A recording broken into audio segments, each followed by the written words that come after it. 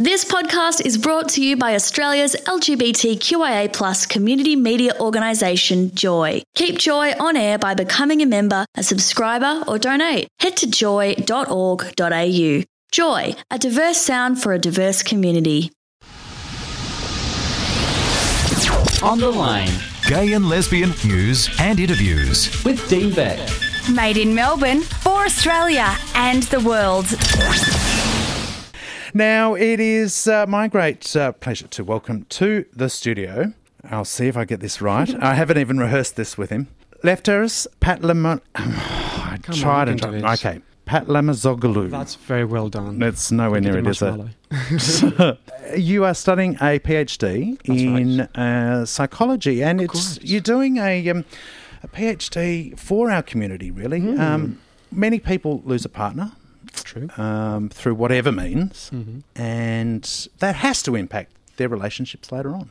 Absolutely. But we don't know anything about it.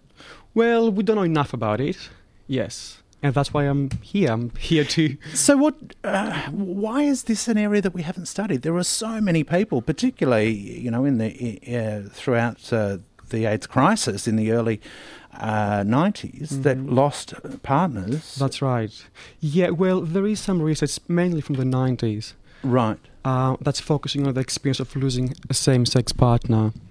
But that's usually focused on the experience of losing a same-sex partner to a reason related to HIV or AIDS. Okay. Right? So we know some things about it.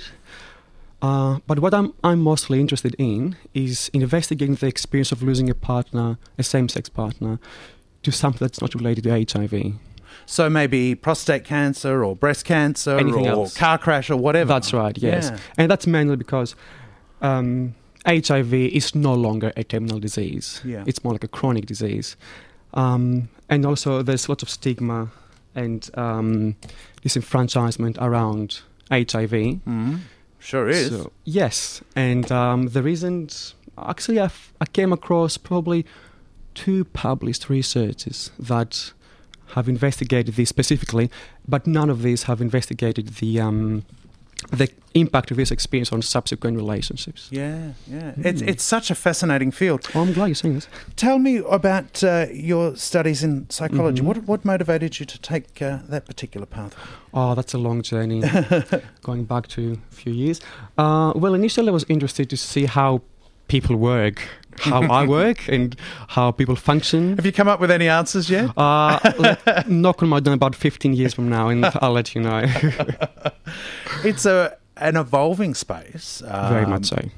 And, we see the psychology Bible being updated from time to time. Absolutely. But it's also evolving space in things like plasticity, which 10 years ago we thought was a fixed entity as far as our brain was concerned. Yeah, neuropsychology, neuroscience in general is making great progress, and of course psychology is involved with that to some extent.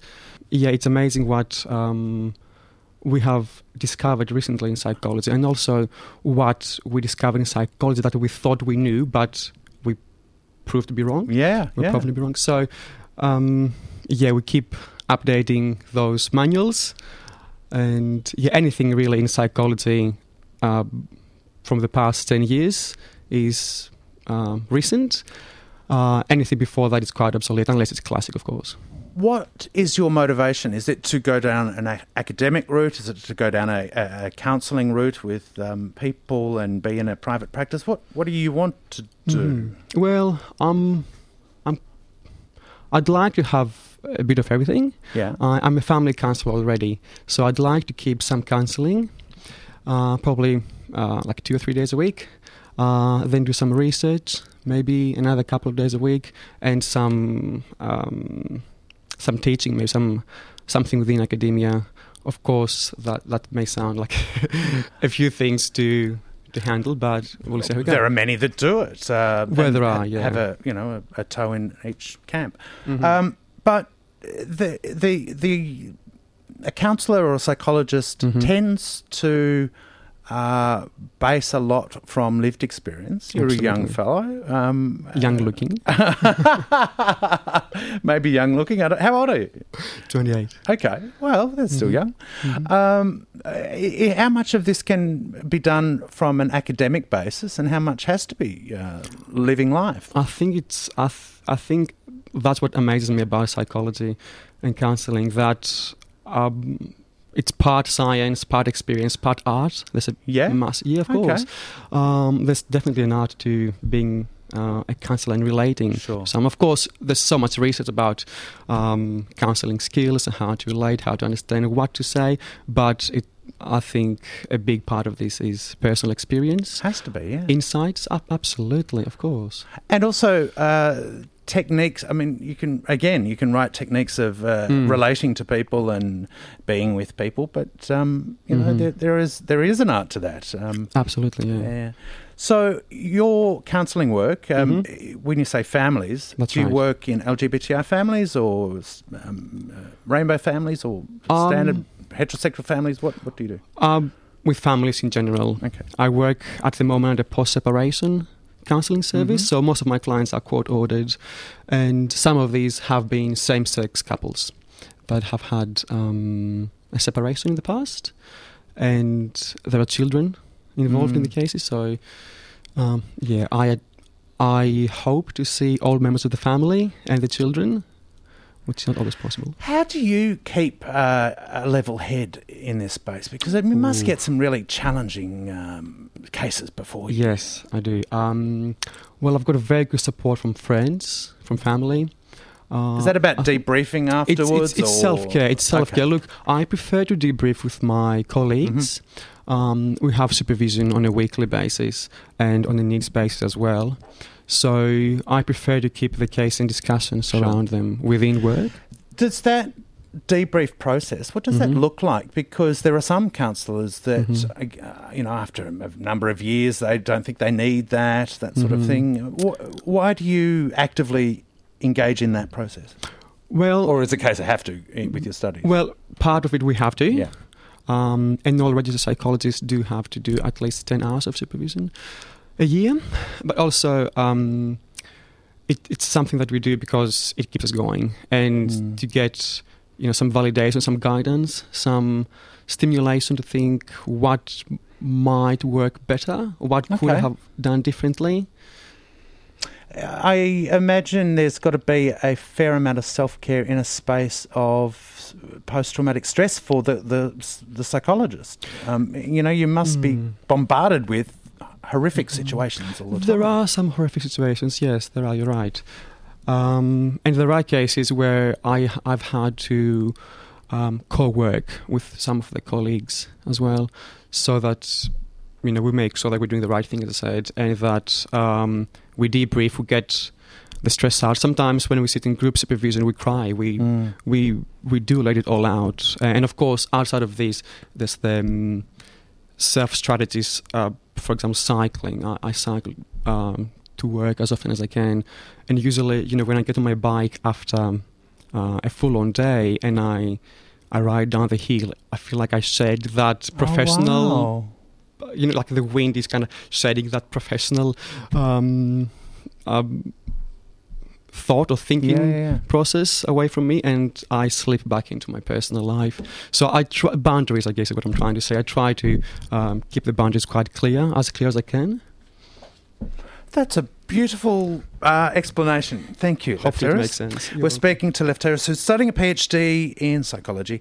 We're talking about some of those techniques that he does to protect himself, but we'll find out more about his area of study after the break. He's looking at bereavement experiences from same-sex partners, the impact that has on their later life relationships. Bringing you the best news and views. You're with Dean Beck. Joy 94.9. My guest in the studio is Lefteris, who's doing a study in how our relationships are affected by the death of a partner and what that means to new relationships. Now, he's looking for same-sex attracted lesbians, gays, bisexuals, transgender and intersex, queer or others from our community who have lost a same-sex partner due to causes that are not related to HIV. And this research will inform a publication, his PhD, of course, but hopefully it'll be in a hardcover and go global and viral and all that, and change the world of psychology. What are you looking at? Is there an age? There isn't. No? No. Okay. Well, you have to be over 18, of course. Sure. And because there's not enough research before, so we'll keep this quite open. And that I guess is good, but you still need people to put their hand up. How long is it going to take, and is it an interview process? What does it look like? So people will get in contact with me somehow. We'll give out the details at the end, and I'll also put it on our podcast page for this. Thank you. Particular. It's a 2-stage research, so it's a longitudinal project. At each stage, the participants are required to fill in an online survey of about 10 minutes or so, and then 3 or 4 days after this, we'll have a face-to-face interview. It might be Skype or over the phone if they live in the state. And that's the process. That interview process will take? About an hour. Okay. So for an hour and 10 minutes, you can really change the world. And ultimately, you want this to educate other psychologists about how to handle this. And public and everyone. Yes. Yeah. Yes. That's a pretty good Raise thing. some awareness. I'm trying. Now, I happened to slip a copy of your flyer down to our good friends at the Gay and Lesbian Switchboard, who were very impressed, and they get this sort of thing all the time, you know. And I guess for those who are looking to form a new relationship after the death of a partner, they may be doing things that are sabotaging their possible new relationship out of not having fully dealt with some of the grief and loss. Possibly, yes. Like everybody. We all do that. Yeah. So your job is to fix it. Pretty much. To understand it first. And then I can suggest probably ways of possibly fixing it. We are complex characters. I really admire people who go down the path of trying to help others in this space. It is no easy task. And there are good ones and bad ones. Why is that? Sure. Some think that they can do it and others clearly can't. Your motivations, did that come out from to study this area? Why this? Because I do identify as part of the LGBTI community, and I was always very attracted to research in psychology, and I realized this time last year that I wanted to do something to give back to the community. So I thought, let's spend 3 years or 4 doing a PhD. But this is a very specific area that it is. That, as you've identified, it is quite niche. Yeah, there's not a lot in it. That's true. And of course, it because it is a PhD research, it has to be quite unique and provide genuine research to the field. But after so many people with the PhD after their name, you wonder whether there are many gaps left. But clearly. Well, there's always a gap. Now, you will be reimbursed if you contribute to this study. There is a gift voucher to a major supermarket to the value of $50. And more importantly, you will contribute to Lefteris' PhD. It is authorised by Monash University's Ethics Department. That's right. You won't be asked any questions that are unethical unless he wants your phone number for other reasons. And that's a personal thing. So the 2-stage process is, why are they 10 months apart? Because we would like to see what's changed in those 10 months. Okay. So the survey bit... The survey and the interview will take place at each stage. Oh, in both the 2 stages. Gotcha. Yes. Okay. So when do you get your gift voucher? Not till you finish the second one. Well, you get part of it after the first one. Oh, right. Okay. Fair enough. Because we do seek commitment to both stages. Yeah, sure. Look, it is very important to contribute to a study like this. I always welcome the opportunity to promote them. And I thank you, Lefteris, for joining us today. Thank you very much for having me. Now, you can get in contact with Lefteris by checking out, what's the Facebook page? It's called The Bereavement Experience of Same-Sex Partners. Say that again. The Bereavement Experience of Same-Sex Partners. Bereavement Experiences of Same-Sex Partners on Facebook, or go to our podcast page for On The Line, joy.org.au/On The Line. I'll put it up there later today, and the links will be there. Thanks again. Excellent. Thank you very much. Joy 94.9 is a GLBTIQ community radio station in Melbourne, Australia. Support Joy 94.9 by becoming a member at joy.org.au.